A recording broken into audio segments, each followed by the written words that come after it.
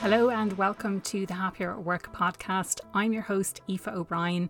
This is the Career and Culture podcast, and if you are a forward-thinking, people-centric leader, then you're absolutely in the right place. Through a combination of interview-based episodes as well as solo episodes, I share practical tips on creating happier working environments. As people, we do like a certain degree of consistency. We like to know what's going on. Change can be challenging, and yes, all of the cliches hold. The really interesting stuff happens outside of your comfort zone. But does anybody really sign up for, the 40, 50 hour a week, thing in their life that pays the bills and keeps the roof over their head for that just to be upended? I'm not sure. So when I'm leading a change program and you see a group of people, it's not the ones down the back who have already decided that this is the worst thing that's ever going to happen to them. So not them. It's not the ones at the front telling you how to do it and they're so down with the plan they're there ahead of you. It's the ones in the middle who look a bit curious. They're the people, I think, where real change conversations can happen, because they're sitting being honest, saying, okay, could be good, might be bad, I just want to find out some more. They're the ones who'll have meaningful questions. They'll be the people who become your best change ambassadors. So I kind of pick my middle crew and go, okay, these are my people. I'm not sure any of us truly love change. We might embrace it. It's that whole, learn how to surf rather than be afraid of the waves. You can put all of the, the posters up on the walls, but we are still human with all of the flaws. Whether you are looking to strategically and more proactively manage your career or create a more positive work culture in your organisation, this is definitely the podcast for you. Hello and welcome to this week's episode of the Happier at Work podcast. Thank you so much for tuning in today.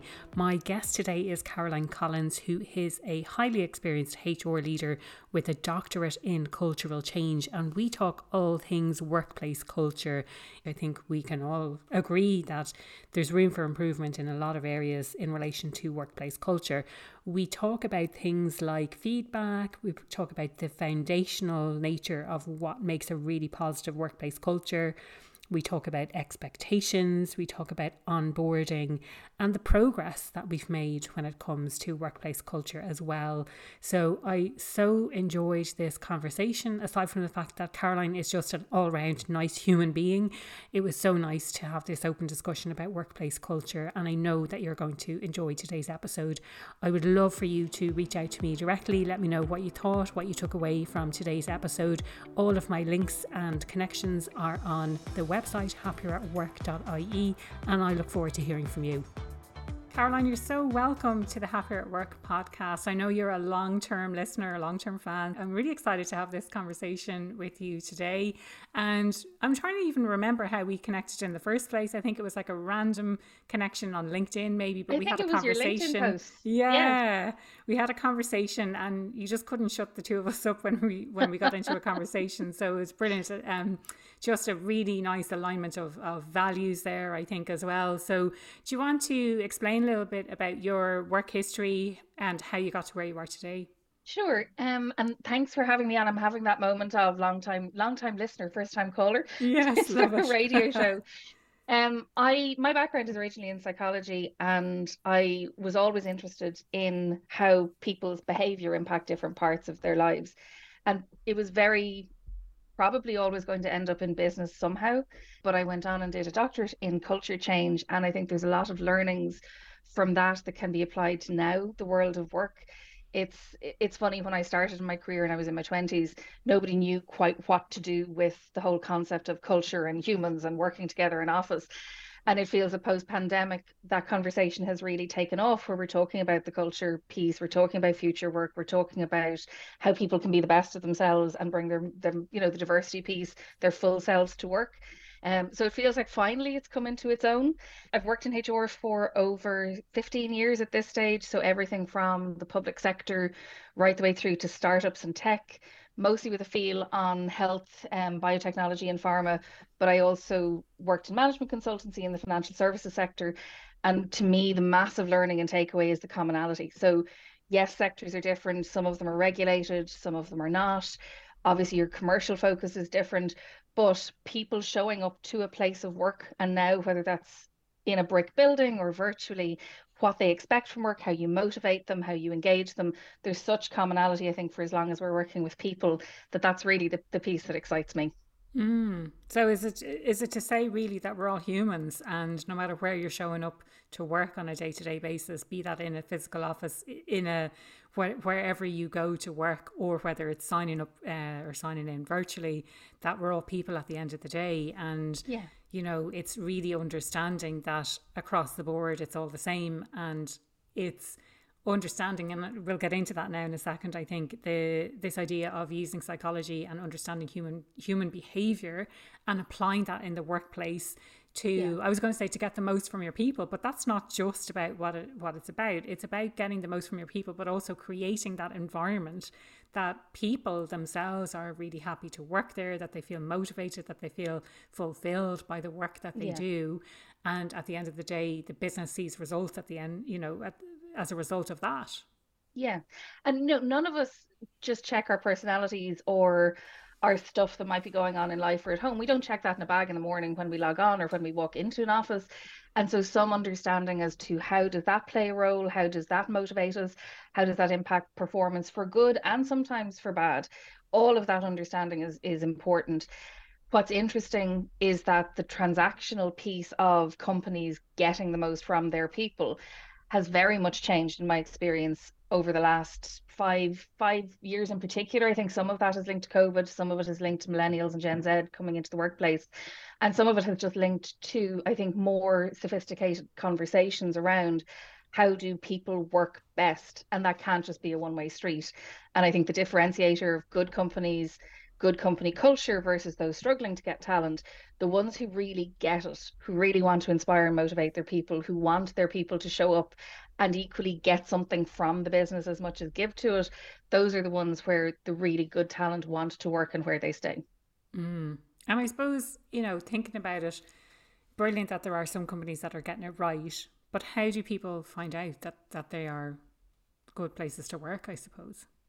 That's the real challenge. And I was thinking, I was being a total nerd getting ready to chat to you today. I was thinking, could I think of even one part of the employee life cycle, from talent attraction through to onboarding, through to how you do performance management, to development plans, succession planning, the full spectrum of it, even how you offboard somebody whenever they choose in their career. And I can't think of a stage in that life cycle that culture doesn't impact.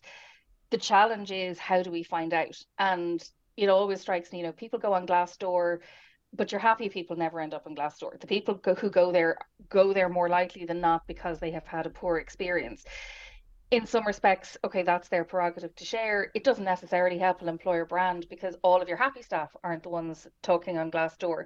So really how we leverage our networks, how we link in with people who work in the company or who previously worked in any company, the questions you ask at an interview, because again, recruitment has become so much more of a two-way conversation of fit. So, it's what can I bring to the company, but what can they do for me? And, millennials are really, really good at that. I've had interviews where people have walked in with a list. You get to that question at the end of the interview, go, so do you have any questions for me? I've actually Wait a second. something, And they whip out a list. You're like, oh, it. whole new level.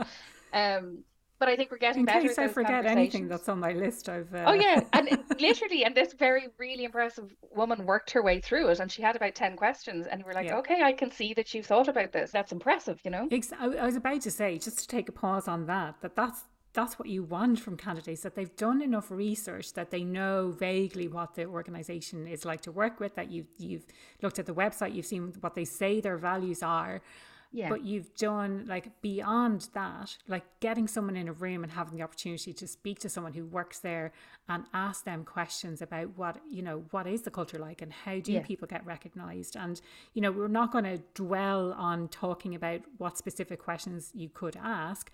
I'm, as a slight aside, I'm thinking of, for the podcast and the future of the podcast, how could I create tools based on each episode that could help people? And maybe that's a tool that I can create. Here's a list of, I was going to say 100 questions, maybe 100 is too many, but something like 20 or 50 questions that you pick and choose, and they're very generic and you need to tweak them slightly to your own situation, but that you can use in an interview situation to gauge whether or not somewhere is the right place for you to work. Because, like you say, it is a two-way street these days. It's not all one way of you're there to be interviewed and to to show that you're the best person for the job, but it's really Yeah. to a mutual understanding of this is the problem that you're here to solve, and are you the right person to solve that problem?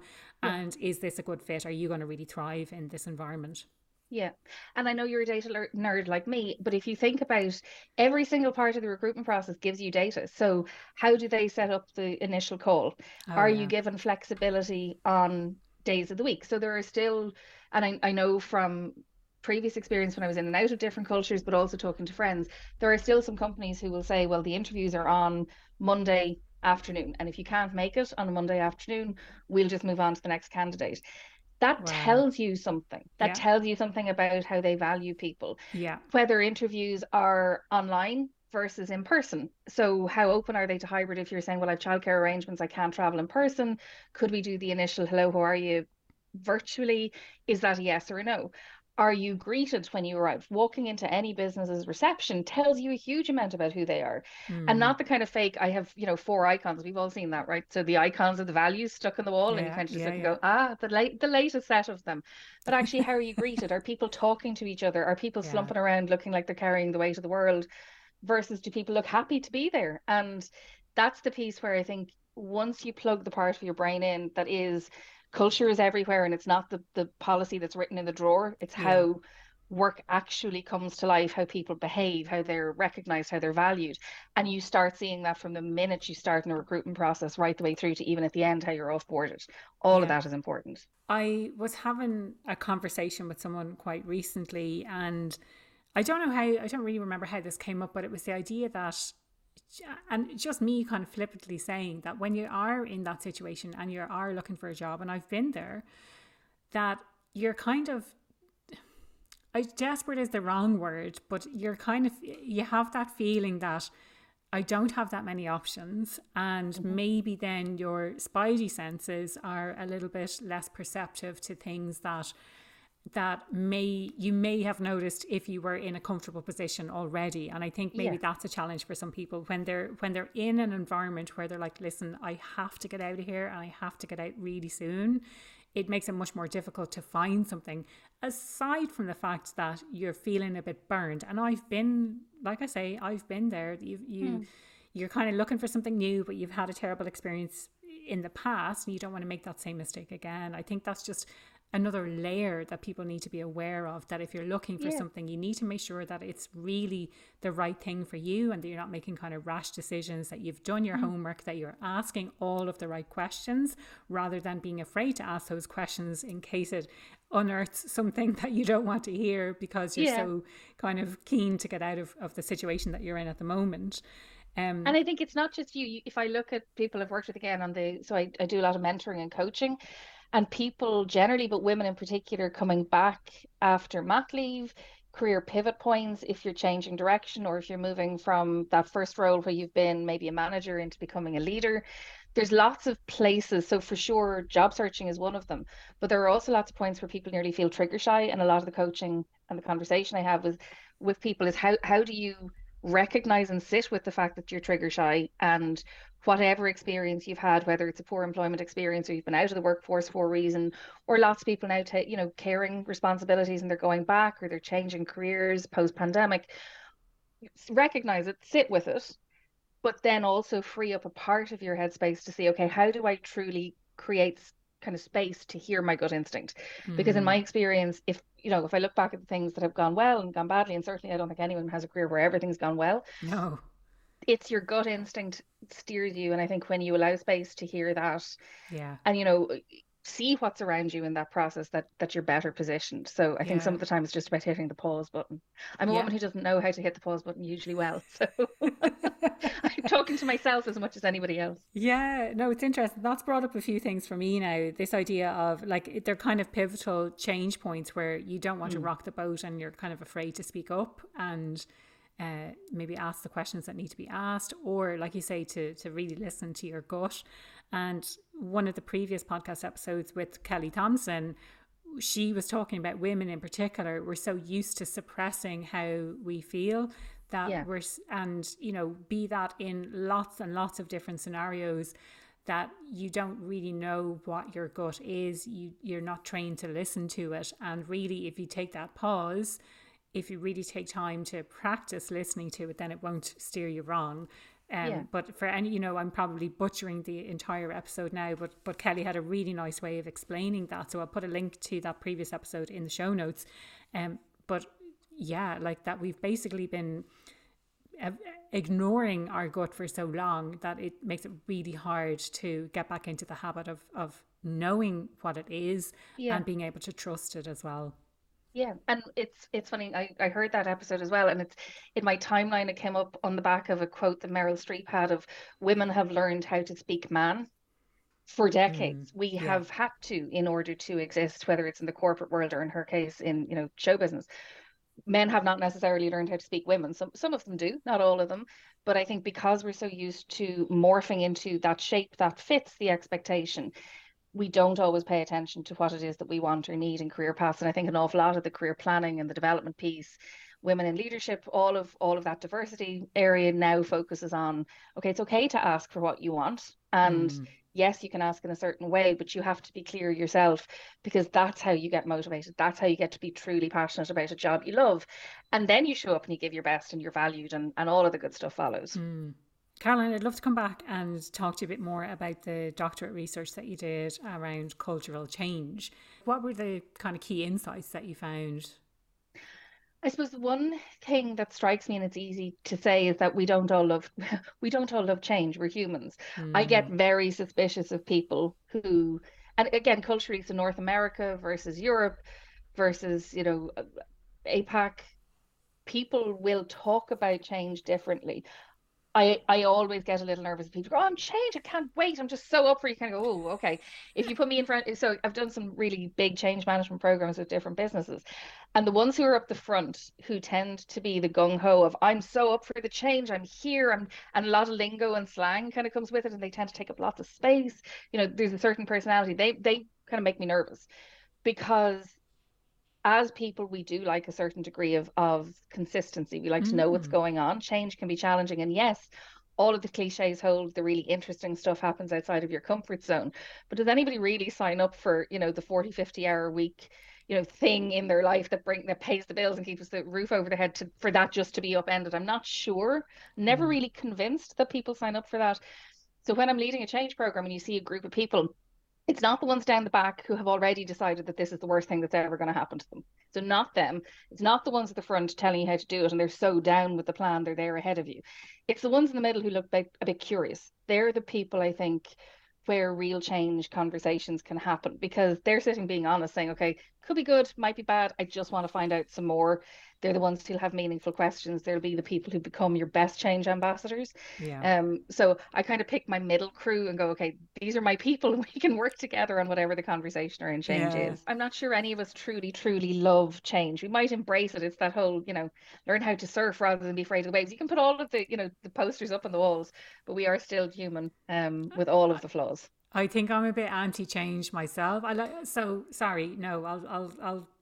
rephrase that. I love continuous improvement, but like big change projects that I've been involved in, I say involved in, use that lightly because it's more been at the receiving end of in an organization, not consulted, just like, here's the change that we've already decided to make at a global level, now go and roll it out. Very, very difficult. And like, especially when you don't agree with the change that's been rolled out. But what I was going to say a second ago, Caroline, have you seen the meme where it says, who wants change? And everyone puts their hand up. And then who wants to change?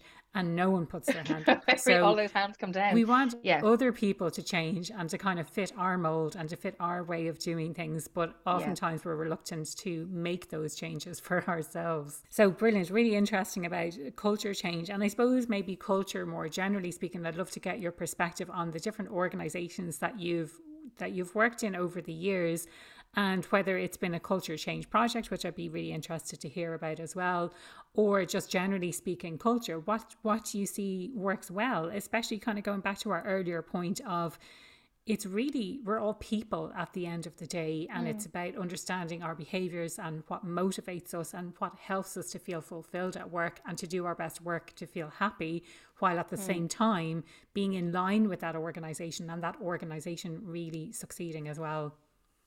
Yeah, I think there, going back to your meme, there is the cliche of, culture is how we do things around here. And I think that is the best summary I have still to date heard. Yeah. It's not the policy in the drawer, it's how it comes to life.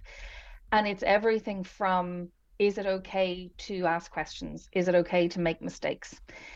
When change, you describe change being done to you or at you as against a conversation happening. That's culture. Culture is, how do we give feedback? So I know when I worked with some of the tech businesses, a lot of them were really keen on a continuous feedback loop for performance. And that's a really, really great idea. But it unearthed questions around who legitimately can give feedback, and how do you make sure that feedback is useful? Because we've all sat in those performance meetings where they're just soul destroying, and you walk out 2 feet tall thinking you're the worst person on the face of the planet. And an awful lot of the time, that's about how the manager or the leader has given the feedback rather than the substance of the feedback. It's that piece where, what's the difference between feedback versus gossip? Because if you look up one of the indicators of toxic culture, for example, one of the in all of this, so Harvard Business Review, Forbes, all of the research around it would say, gossiping in an office setting, kind of above and beyond the normal kind of human level of interaction, is one of the indicators of toxic culture. So when does feedback stop being feedback, and when does it start being gossip? I think those are really intricate questions that managers and leaders need to ask themselves. And that's the piece around your leadership impact, your communication style, how you bring culture to life in a really meaningful way for people. So it's that full spectrum of, what is it like to be in a company? So if I'm in sales, what does success look like? If I'm looking at career planning, what culture do we have around what is a stretch objective? What does good look like if we talk about a high performing culture? How do we support people through mental health or diversity or caring responsibilities? How do we onboard new job starters? And that came up a lot in the pandemic, of people starting their first job remotely, where the first conversation they had was probably how you do a flat pack desk, because there was nobody else. I spent through COVID, I seem And to spend, who can I hire to do this for me? yeah, and they're not going to come, by the way, because there's lockdown. So I did spend a good 6 weeks in the middle of COVID talking to people about how to put together desks. I thought I was moonlighting for IKEA for a while. But all of that is the piece around culture, and an awful lot of the issues, the points of friction, where either I've been brought in on a project, or I'm coaching somebody and they raise issues of poor experiences they've had. An awful lot of those points of friction come down to differential expectations of, what do I need as the employee versus what am I getting, and manager or leader capability. And I'm still not sure that culture and inclusivity and really good, strong communication and empathy are things that we train for in leaders. And I think that's something that could have a real impact as we move forward. There's so much to unpack there. So much to unpack there, Caroline, that I'm curious about, and I want to ask more questions. Can we start, first of all, with this idea of feedback? Who should be giving feedback, and how can we make feedback a bit more useful, and performance reviews? Now, I don't want to kind of dwell on this whole thing of performance reviews. That can be a topic for a whole other podcast episode. Yeah. But I suppose just boiling it down and sharing an insight from my own experience, that I had a manager who didn't rate me at all. We just had this terrible relationship.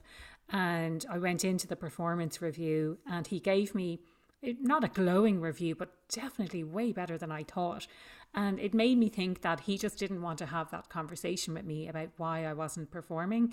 And that was on him. Maybe I'm totally wrong about that, but that's the impression I got at the time. I was really surprised, but also happy that he had given me this positive performance review, for want of a better word, rather than a totally negative one, which was what I was expecting.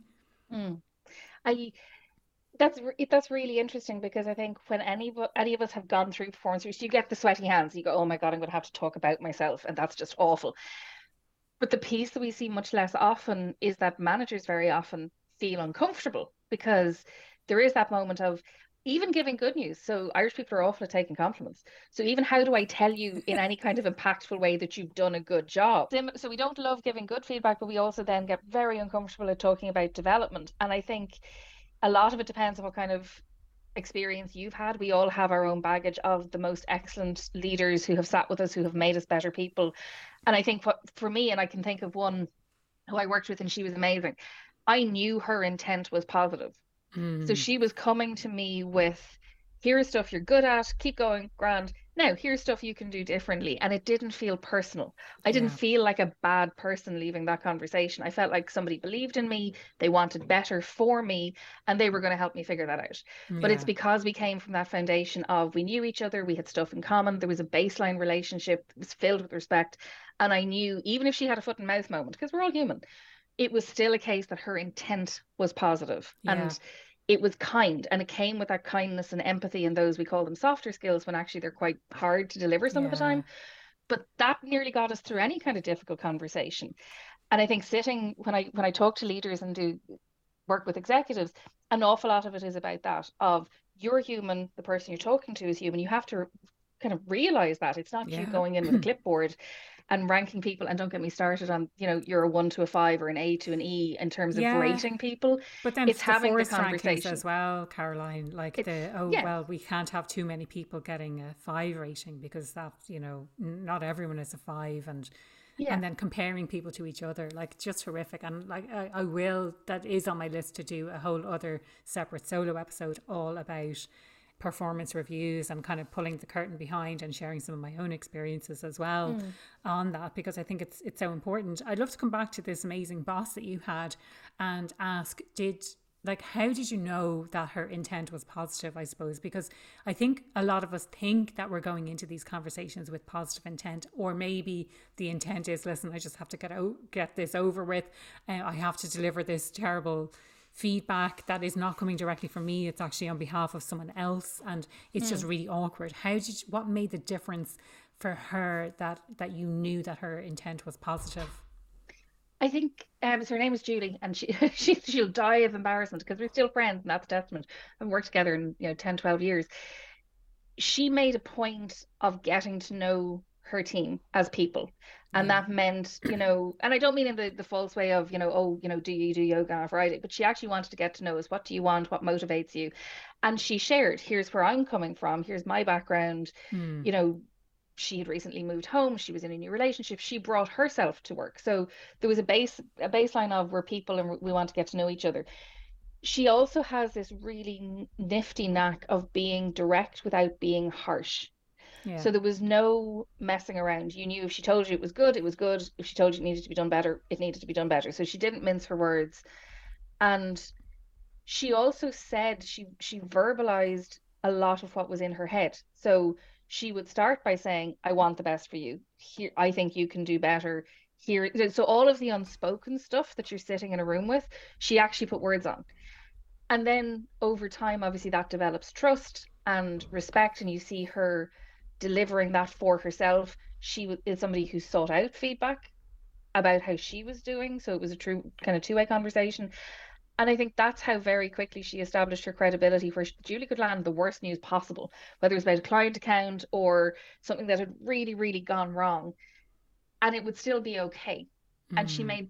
made a point, I think, of following up afterwards, and she minded the relationship because we're going to have to do this tomorrow, so there's no point in people going home so horribly embarrassed or so horribly broken that they physically don't want to show up tomorrow. Or the Sunday night blues test of, are you sitting on a couch on a Sunday racked with, oh my god, I can't go back to work?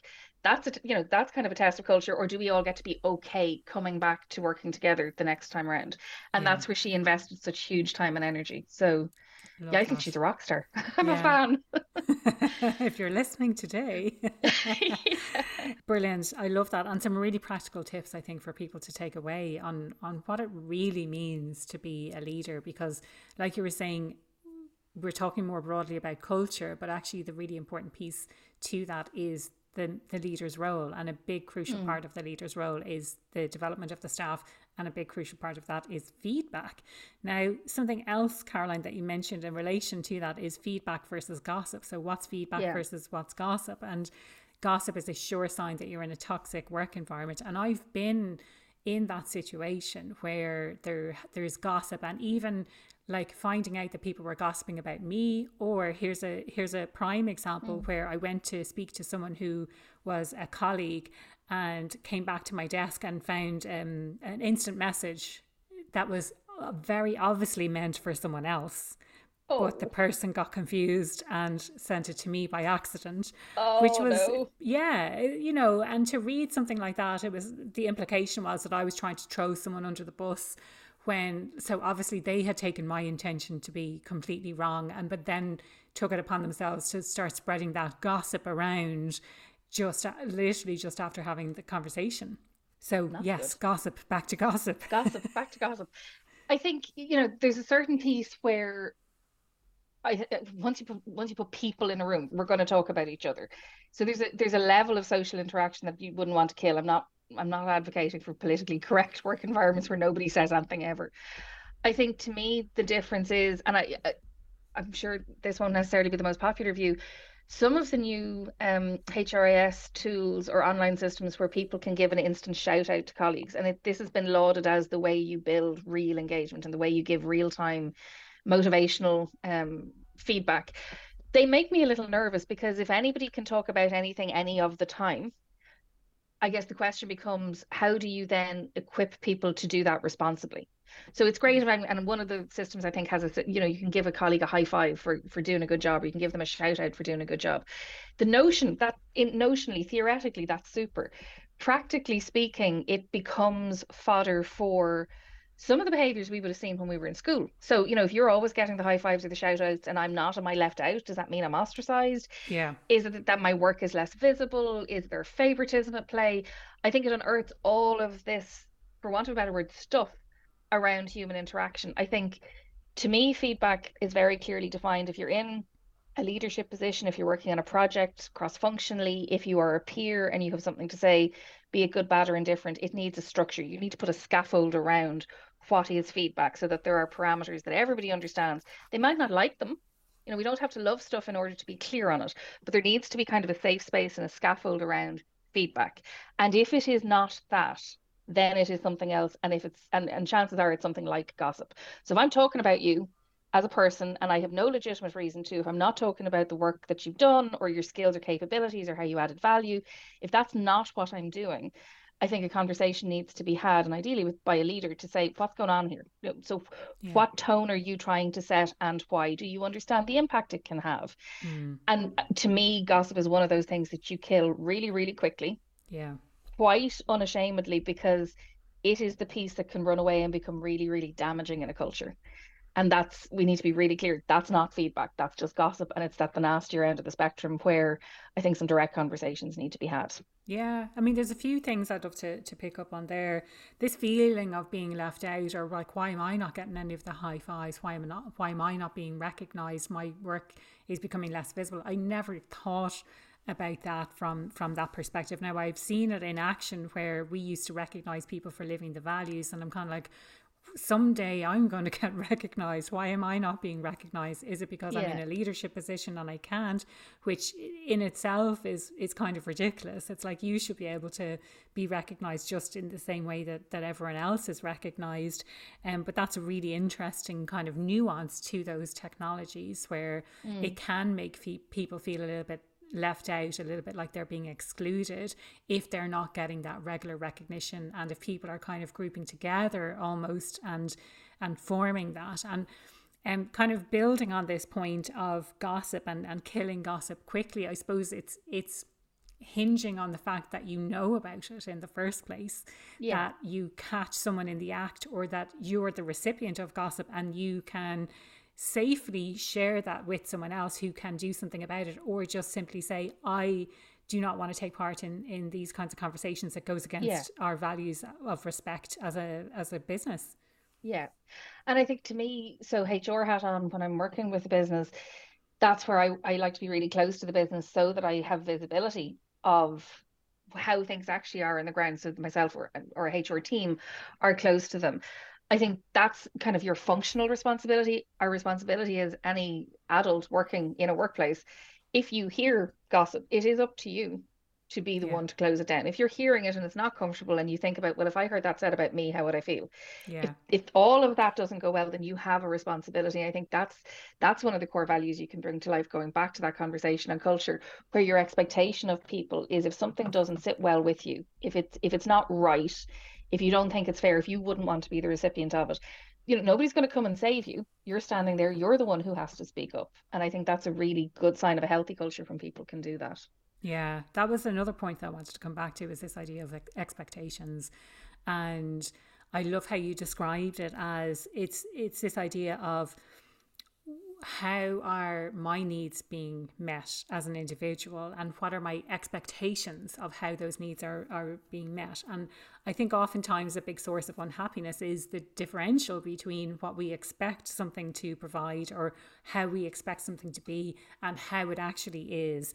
And so if we can set those really clear expectations about what it's like to work here, what it should be like to work here, bridge that gap if there's a gap between what we want it to be like and what it actually is like. Yeah. But then this idea of having managers and leaders who are capable to drive that, to have those conversations, to set those really clear expectations, to nip it in the bud if there's anything that is untoward, for want of a better word. So things like gossip and just people not living in accordance with the values of the organization. Mm. I think there's two things to pull out in what you've said. The first is the unspoken. So Yeah. to me, the big piece is, unless it's next week's lotto numbers, in which case, by all means, we should share them. But there shouldn't be mystery in this process. So Yeah. overall in work, it's the unspoken. It's about making sure that there is less unspoken stuff, that people are clear, because that's where expectations can be out of kilter. Because I have this set of things I expect. I haven't said them to anybody, they're in my head, but I Yeah. expect you to fulfill them nonetheless. And when you don't, I feel bruised. It's a case of naming them, and for there to be dedicated or allocated space in the conversation for that. So I think take away the mystery is step one.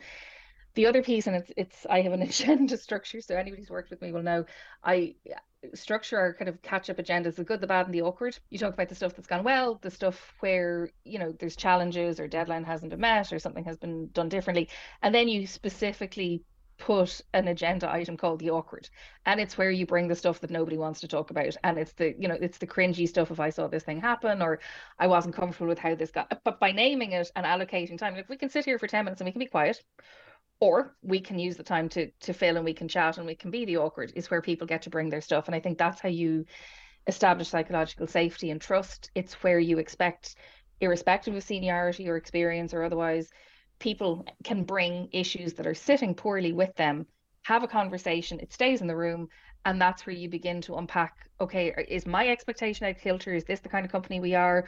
Is this thing that we've seen not aligned to values and therefore we need to address it?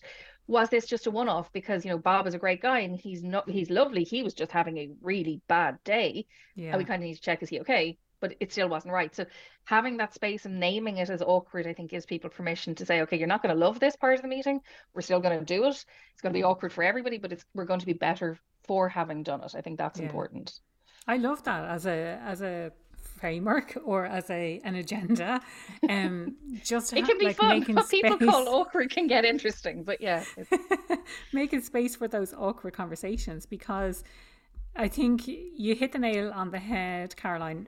It's taking the mystery away, isn't it? It's less of the unspoken. And we sometimes assume that people can read our minds, and yeah, that our expectations are really clear. Now, I'm learning more and more about this as I bring people in to work with me on my business, that I assume that people would just look at what I've done previously and just know how it gets done.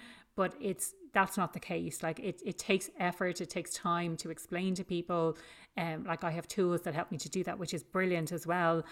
But taking away that unspoken, or at least having those things in place where it's really clear what the expectation is. And I love talking about expectations when it comes to productivity and things as well. So setting really clear expectations around time and quality that is expected. And I think if we just get that out on the table rather than assuming, like, I think, and I'm thinking back again to some instances where it's just you start in a role and it's almost like sink or swim. You have access to the intranet, to do a bit of research on the company and the different departments and what they do. Maybe you have some meetings with the departments, but they're kind of meaningless because you're not really sure what your role is in the organization yet. And like the expectations are not really very clear at all. And I think that just continues as you do your role. You learn on the job and you create your own expectations almost. Yeah, and I think we're really good at asking very senior leaders, and it's become that, politics cliche that's transferred over to business of what will you do in your first 100 days? And I nearly cringe when I hear it, because you're like, well, the first 30 you're going to say nothing and listen, hopefully remember your own name.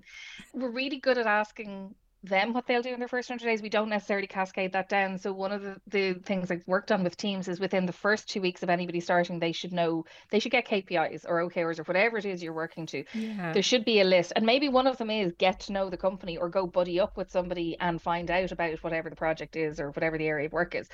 But from the start, it should be clear if this is what good looks like. You won't know it from the start. We will help you and equip you and support you to get there, but you should be really clear where you're pointing, because none of us can be good if we don't know where we're going. It's, that's like me heading out without Google Maps. I'd be doing circles around Athlone.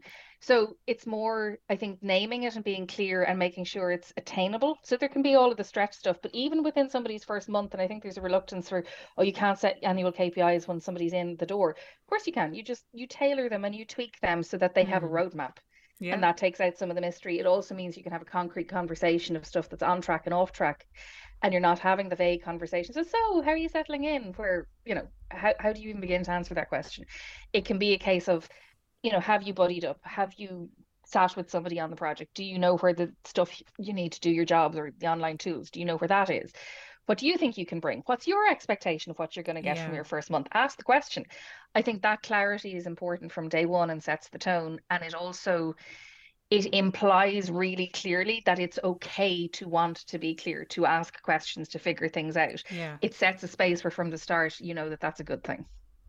And it allows for ramp up time as well. Like, you're not expected to come in and hit the ground running in a new organization when you don't know the people, you don't know the systems and things like that. Something occurred to me as you were talking, Caroline, and that is asking people who are new to a role for feedback as well. And like, how are we doing? And have we given you enough information to be able to do your job, or to set you up for success, or to onboard you properly? All of these things I think are so important. But I come back, that's gold dust. And I think the good companies, again, positive cultures, come back to where we started. Really good companies get that.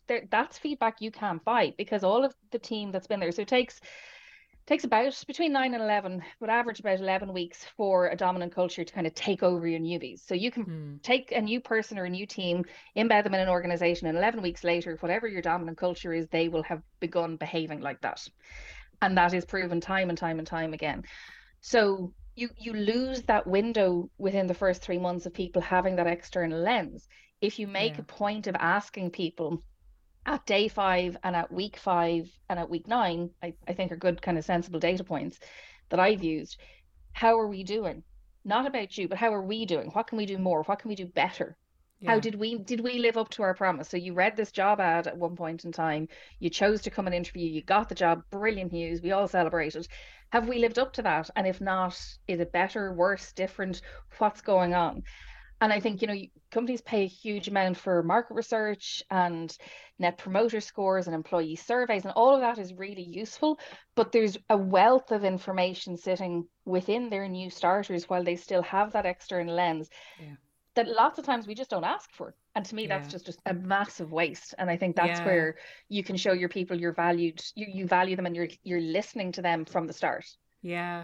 And I was told, and I'm sure I've covered this on the podcast before, but that's not how we do things around here. That's what I was told when I was bringing some new ideas, some fresh ideas into the organization. That's not how we do things around here. And I was like, right, I don't think I ever opened my mouth again. It just puts that's you so off, destroying. It is, I'm like, okay, so this global experience that I've spent years building up is not valuable where I am. So that's good to know. Caroline, we've kind of covered lots of different ground, but all relating back to this topic of culture. Any final thoughts, or is there anything that we haven't necessarily covered on culture that you'd like to get across in the podcast today? I think the thing that strikes me, no matter what the size of the business I've worked with or where it's based or the sector it's in, is that there's been massive progress in that we are now talking about culture. And that's that, tick that box. It's brilliant. And that isn't something I would have spotted 7 to 10 years ago. There still remains an awful lot to do around what we mean by culture, because it's become one of those words that we throw around with future of work. And we're all saying it. I'm not convinced we all mean the same thing. And I think investing time in working out, what do we mean? What do we want? What works for us? Because one culture will work for a business and for a set of employees, and it won't work for another.